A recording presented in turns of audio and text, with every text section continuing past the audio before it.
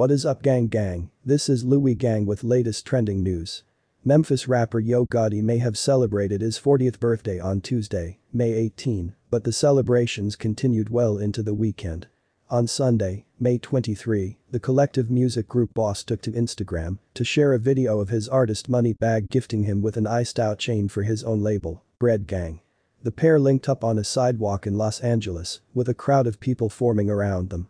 Moneybagg's new album A Gangsta's Pain is currently number 3 on the Billboard 200 during its 4th week on the chart after earning 55,000 album equivalent units last week.